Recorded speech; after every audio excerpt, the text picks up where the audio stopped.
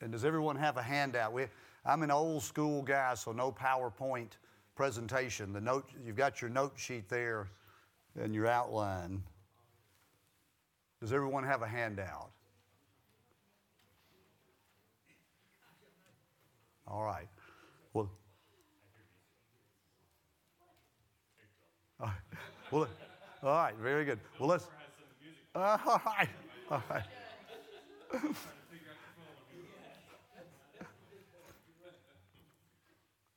Well, let's open with prayer. Please bow your heads. Lord, we are so grateful to be here this morning and so thankful during this Thanksgiving season, Father, and also this first day of Advent. What a wonderful time of the year. Father, we pray as we study the Apostles' Creed this morning that you would open our eyes, ears, and our hearts to your truths. It is in Christ's name we pray. Amen. All right, the Apostles' Creed, you'll see this in your Trinity hymnal, and you'll also see when you flip over the Nicene Creed, the very next page, you see the Westminster Confession of Faith. I think it's important before we dive into our topic for the day is the Holy Catholic Church. But let me take you through just a little background introduction before we jump into the Holy Catholic Church. You'll see the Apostles' Creed, and I can't say this any better than what the footnote at the bottom of the page says about the Apostles' Creed history. Look at the bottom there with me real quickly. It says, although not written by the Apostles Creed is a concise summary of their teachings. It originated as a baptismal confession probably in the 2nd century and developed into its present form by the 6th or 7th century. Now flip over and look at the bottom of the Nicene Creed. It originated at the Council of Nicaea in 325. An expanded form was adopted by the Council of Chalcedon in 451. It was formulated to answer heresies, those big Gnostic heresies that denied the biblical doctrine of the Trinity and of the person of Christ. And then look at the bottom of the Westminster Confession. The Westminster Assembly of Divines, convened by the English Parliament in 1643. Wouldn't this be a great thing for our government to be doing today? Completed the Confession of Faith, the Shorter Catechism, and the Larger Catechism in 1647. So it took them 3.5 years to compile this. These documents have served as the doctrinal standards, huge next sentence or phrase, subordinate to the Word of God for Presbyterian and other churches around the world. So after looking at this history, look at your outline. We ask ourselves, what is a creed? Because if you flip one page prior to the Apostles' Creed, you see this. Look at this. What does it say at the top? Creeds. All right, so what is a creed? Creed is a set of beliefs or confessions used to articulate the content of our faith.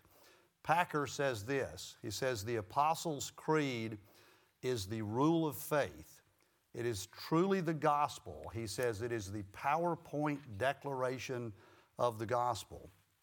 Go back to your Apostles' Creed. It is totally Trinitarian. Now, what is our hymnal called? Trinity Hymnal. So this creed, Trinitarian, 3 paragraphs. Look at each one that begins in I believe. We've got God the Father, we have Christ, we have the Holy Spirit. We're going to be looking at the 3rd paragraph today. But this creed is a wonderful outline of the role and function of each member of the Trinity or the Godhead. 109 words. I thought about Miss Day saying, write a concise statement in 100 words. And this is slightly more, 109 words, but an incredible, succinct, clear affirmation of beliefs, deep spiritual truths. Packer says this, it's an analysis of convictions on which faith in Christ must rest. Look at the last paragraph when it talks about the Holy Spirit. I believe, we all studied this a week ago, I believe in the Holy Spirit. Now, Sproul calls this pneumatology, study of the Spirit.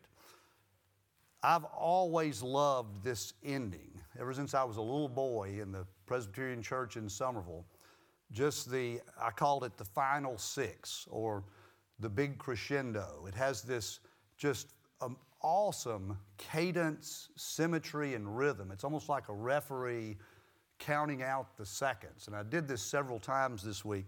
It's about 2 seconds per clause, so about 12 to 13 seconds when I believe in the Holy Spirit, the Holy Catholic Church, the communion of saints, the forgiveness of sins, the resurrection of the body, and the life everlasting. Amen. It's a great sextet.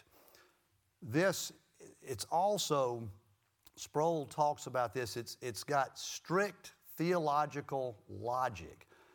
Notice how the last paragraph of the Creed confesses faith in the Holy Spirit before proceeding to the church for the next two lines, the Holy Catholic Church and the communion of saints. It also speaks of the church, lines 2 and 3, before mentioning personal salvation. So we have the Holy Spirit, the church, then personal salvation, the forgiveness of sins, the resurrection of the body, and the life everlasting. Amen. Lines 4, 5, and 6. So with all of that being said, now let's jump into our topic for the day, and it is the Holy Catholic Church. What do you think of when you think of the word holy? Without looking at your outline or anything else, what do you think of when you think of the word holy? Anyone? I'm sorry? Blessed? Separated to God. There you go. There you go. Separate. So it's a set-apart community. Now remember, it's talking about the church right here. Set-apart community, consecrated to God. In the Old Testament, Israel was this set-apart community. In the New Testament, it is the church of Jesus Christ, set apart, consecrated to God. Someone please read 1 Peter 2, 5 through 9.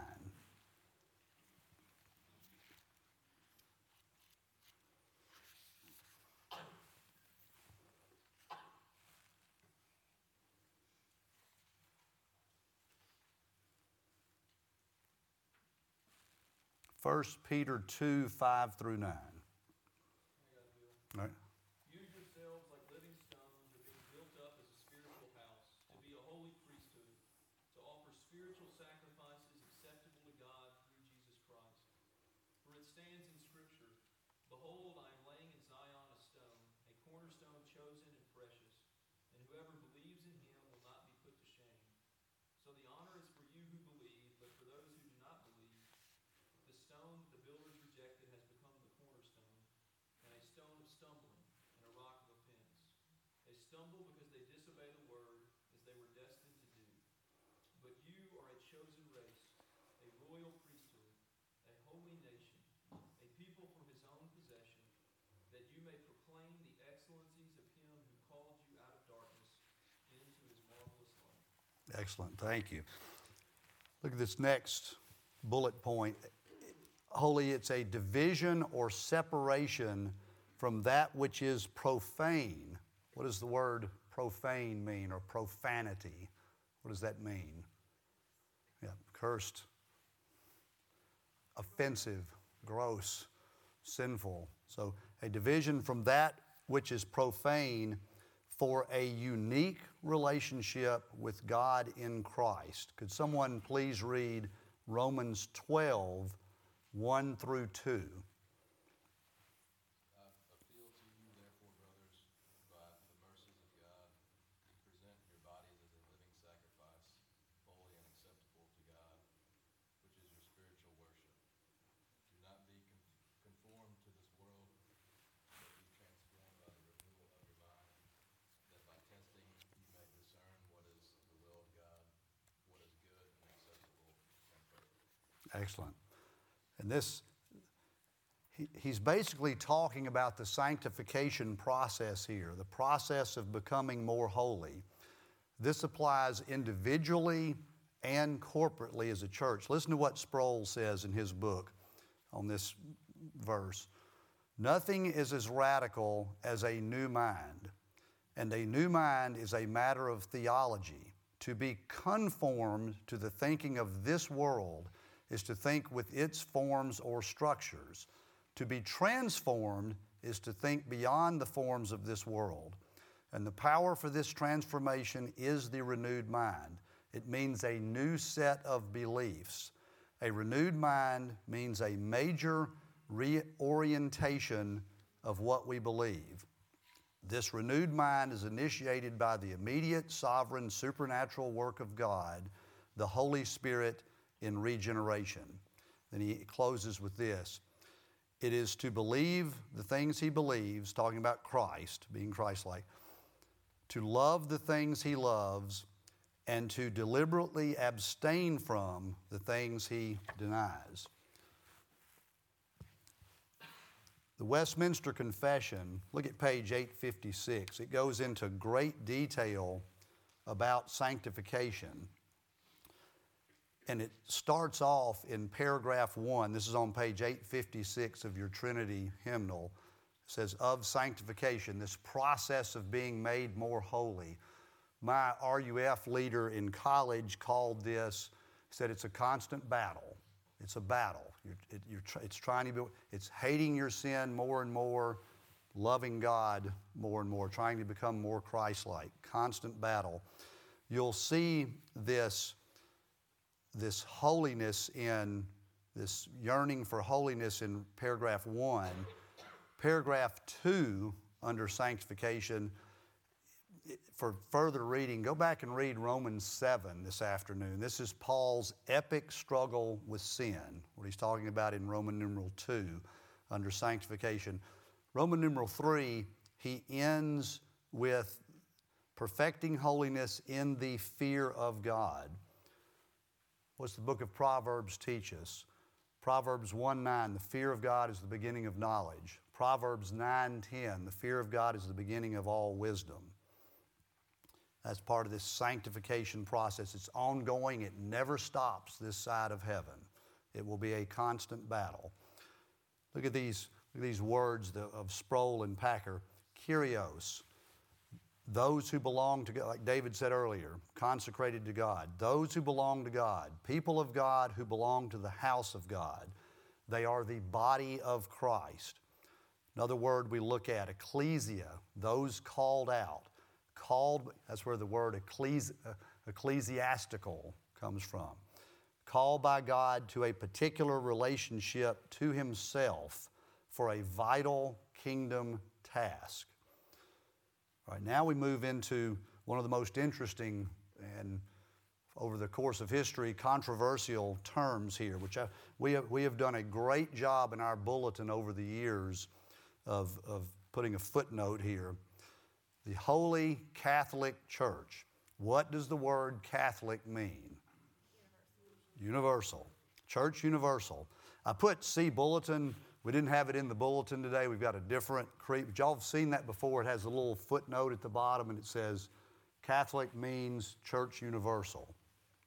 Flip over. I know we're hitting the Westminster Confession hard, which is a good thing. Look at page 863. Does this go, if there was any question whether we believed in a Catholic, as far as Catholicism, it debunks it well in this chapter 25 where it talks of the church. The very first line defines what a Catholic church is, the Catholic or universal church. Now, Roman numeral 5, Augustine talked of this mixed body, and that's what it's talking about there. But if you had any question whether these Westminster divines thought that they were taking their marching orders from Rome or that in any way the Pope was some type of divine authority, look at what they say in paragraph 6 here of chapter 25 on page 863, Roman numeral 6. There is no other head of the church but the Lord Jesus Christ, period. Nor can the Pope of Rome in any sense be head thereof.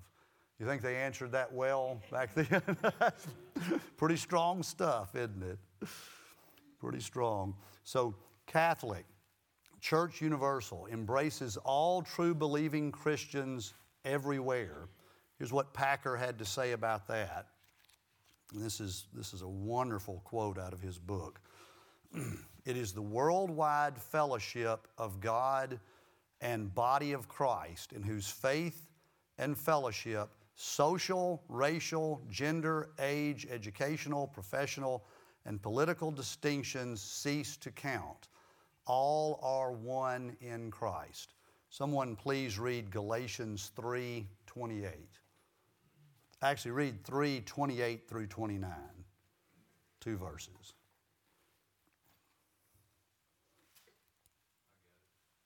There is neither Jew nor Greek, there is neither slave nor free man, there is neither male nor female, for you are all one in Christ Jesus. And if you belong to Christ, then you are Abraham's descendants, heirs according to the promise. Awesome. And he ends his quote with this. This is why the church is called Catholic, which means comprehensive or inclusive in both extent and quality. So we see what the word Catholic means here. Now, on to the final part. The church, the Holy Catholic Church. Who in the room has heard of the invisible versus the visible church before? Raise your hands if you've heard that term before. Okay. Well, here's what those terms mean if you have not heard of this. Look at chapter 25. I think we're already there. In your Westminster Confession, it explains this really well. Then I'll try to hit a real concise summary. Look at page 863. You see how it goes right into which is invisible. Then Roman numeral 2 talks about the visible church. It hits on it again in 3. All right, so here's the simple definitions I've learned before and what both Packer and Sproul teach. The visible church, and this is pretty easy. It's an organization or institution. It numbers those who appear visibly on a church membership roll or those who are actually sitting in the church itself. Okay, that's the visible. You can see them either in attendance or on a church roll. The invisible church is all true believers who profess Christ, period. We don't know only God knows who are members of the invisible church. Now certainly we should have fruit that confirm our identity. So from an individual side, we see this, both individually and corporately, this invisible and visible church. What are the hallmarks, without looking down, what are the hallmarks of a biblical church in your minds? What should be there? Anybody? All right. Sound preaching and teaching of the true gospel. What else? Proper administration of the sacraments. Perfect. Perfect. We're commanded to do what on? I don't have this down here, but put it on your sheet in a huge letters. Worship. We are commanded to be here to worship. So here are some things I jotted down. Hallmarks of a biblical church. It is ordered. Remember, God is a God of order, not of disorder. Sound doctrine, where worship is paramount in the one true worship of the one true triune God. It is structured, like David said, proper observance of the sacraments, discipline, and accountability. When you hear the word confessional or confessing church, what does that mean to you? What is a confessing church?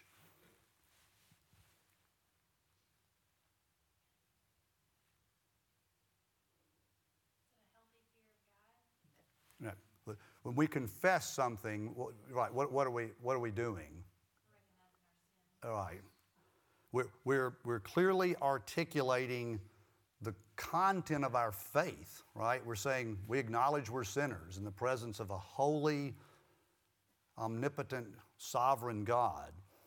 So we clearly articulate the content of our faith.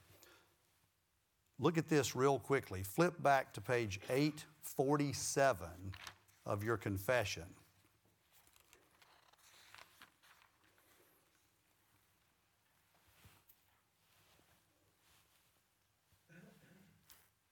Where does this confession begin? What is the ultimate authority? Scripture, of Holy Scripture. It is the ultimate authority on which our faith must rest. And this confession, I love how it says that in the bottom line of the footnote, subordinate to the Word of God. Scripture is the ultimate authority. But the confessions are based on, they're articulating their faith based on what they believe with Scripture as the ultimate litmus test. Supernatural Society, Bride of Christ. Have y'all heard of this example of we're in the looking back and looking forward, or the already not yet? Have y'all heard those terms before? So, yes, I know Tyler has talked about the already not yet. I remember an old illustration of the eyeball. So it had the cross and the resurrection back here, and this eyeball is looking that way. And then we have the return of Christ, the second coming over here, and this eyeball is looking that way. Have y'all seen that before? The already not yet? So we look back with thankful, grateful hearts at the acts that Christ has accomplished, but we also look forward with hope, encouragement, and anticipation of His second coming. So think about that. Thought about getting Lizzie to draw a diagram of these eyeballs looking to and from.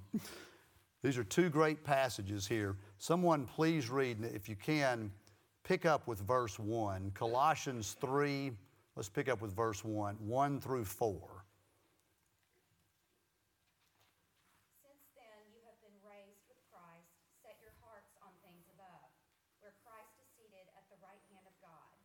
Set your minds on things above, not on earthly things. For you died, and your life is now hidden with Christ in God.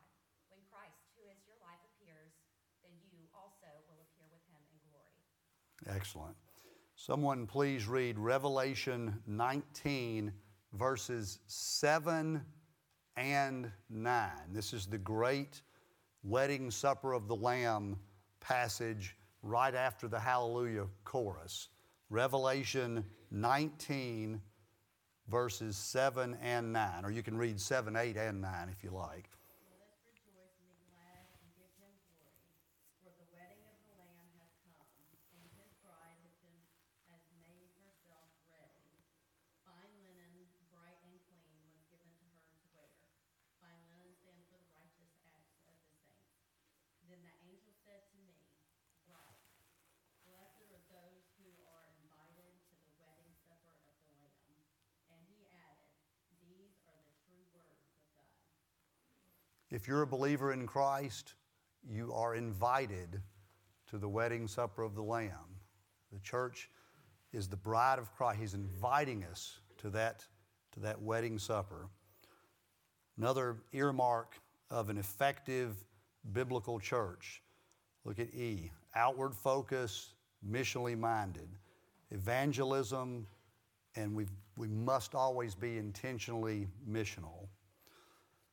Lastly, we look at the local congregation and where it fits in with this holy Catholic, this holy universal church. Listen to what Packer says. He says it's a visible outcrop of the one true church universal. Let me read this to you and hang with me. This is not terribly long, but he says this about the local church. The acid test of the church's state, he's talking about the local body, is what happens in the local congregation. Each congregation is a visible outcrop of the one church universal, called to serve God and men in humility, and perhaps humiliation while living in the prospect of glory.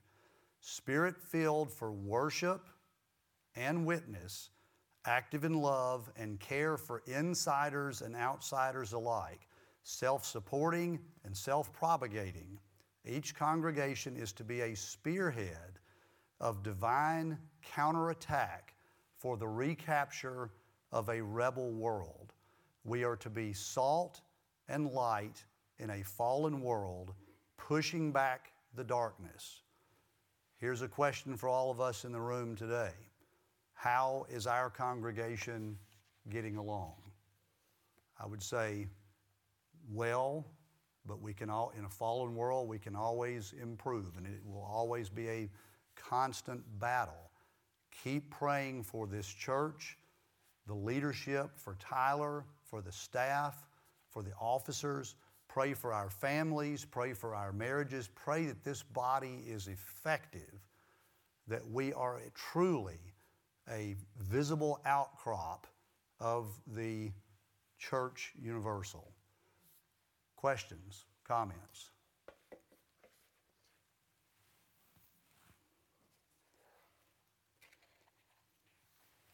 Well, I have a comment. You noted that we have in the bulletin, but I've noticed in the last, for some period of time, that has not been noted in the bulletin. It's concerned me a little bit. I probably should have said something because I've got to believe sometime when particularly visitors, Right. they may be confused by that. What am I getting into? Right. I think it's in there most of the time when we have the Apostles' Creed. We don't put it in the bulletin because we don't print it in the bulletin anymore. We turn to the confession. Gotcha. And it's in the confession. And so we don't put it in the bulletin. Good. Other questions, comments? I'll make a comment. One of the things that I've always prayed for about this church in particular is that we'll grow. Yes. By growing, I mean we will reach out to additional, in all directions, to have other people want to come here to worship. Yes, sir. Because this is a very special church. Amen. It really is. I especially loved Sproul's comment on this last paragraph. He said, he calls it strict theological logic. The Creed confesses faith in the Holy Spirit before proceeding to the church, which are the next two lines, and then it speaks of the church before mentioning personal salvation. That was just really strong. Other questions, comments? Why do you think it was it seemed more important by putting, a common, people together opposed to the personal? I'm sorry? I can't repeat it, I don't remember. Why do you think that the church was included before personal salvation? Well, it's because the church is where it is, A, the bride of Christ. B, it is where we're taught to become believers. So it must come before the personal side. And what empowers, enlightens, quickens all of this before we get into the church or personal, the work of the Holy Spirit, the third member of the Godhead. So it just flows logically, Holy Spirit, church, personal. It's really, and I can get you, they explain it better than I just did, but it's really good. Well, that being said, let's close in this manner. Let me ask you this.